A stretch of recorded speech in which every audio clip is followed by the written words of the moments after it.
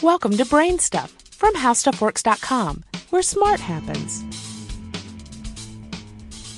Hi, I'm Marshall Brain, and here's today's question. What is baking powder, and how does it work?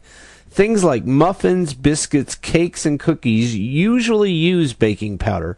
What is the baking powder doing?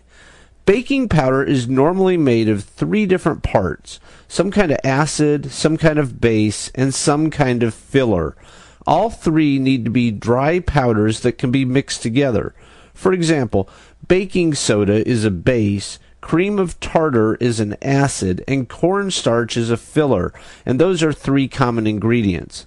In school, you may have done the experiment where you mix baking soda and vinegar, a base and an acid, and get a bubbling reaction.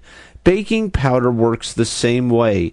When you add water to baking powder, the dry acid and base go into solution and start reacting to produce carbon dioxide bubbles. Single-acting baking powder produces all of its bubbles when it gets wet. Double-acting baking powder produces bubbles again when it gets hot. If you want to prove to yourself that this is how baking powder works, simply try mixing a teaspoon of baking powder into a cup of hot water. As long as the baking powder is fresh, you will definitely see the reaction. Many recipes call simply for baking soda rather than baking powder. Usually these recipes use some kind of liquid acid like buttermilk or yogurt to create the reaction with the baking soda to produce the bubbles.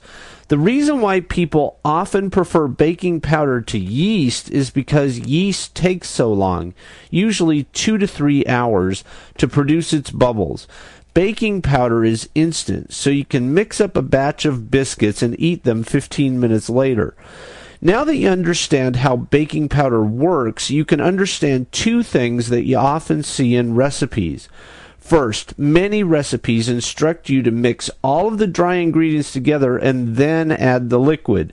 That keeps the baking powder from reacting until the end of the mixing process. Second, many recipes tell you to mix only briefly, just until the ingredients are moistened. That minimizes the escape of the gas from the batter. If you were to stir for a long time, the reaction would end and the stirring would have allowed all the bubbles to escape. Do you have any ideas or suggestions for this podcast? If so, please send me an email at podcast@howstuffworks.com. For more on this and thousands of other topics, go to HowStuffWorks.com.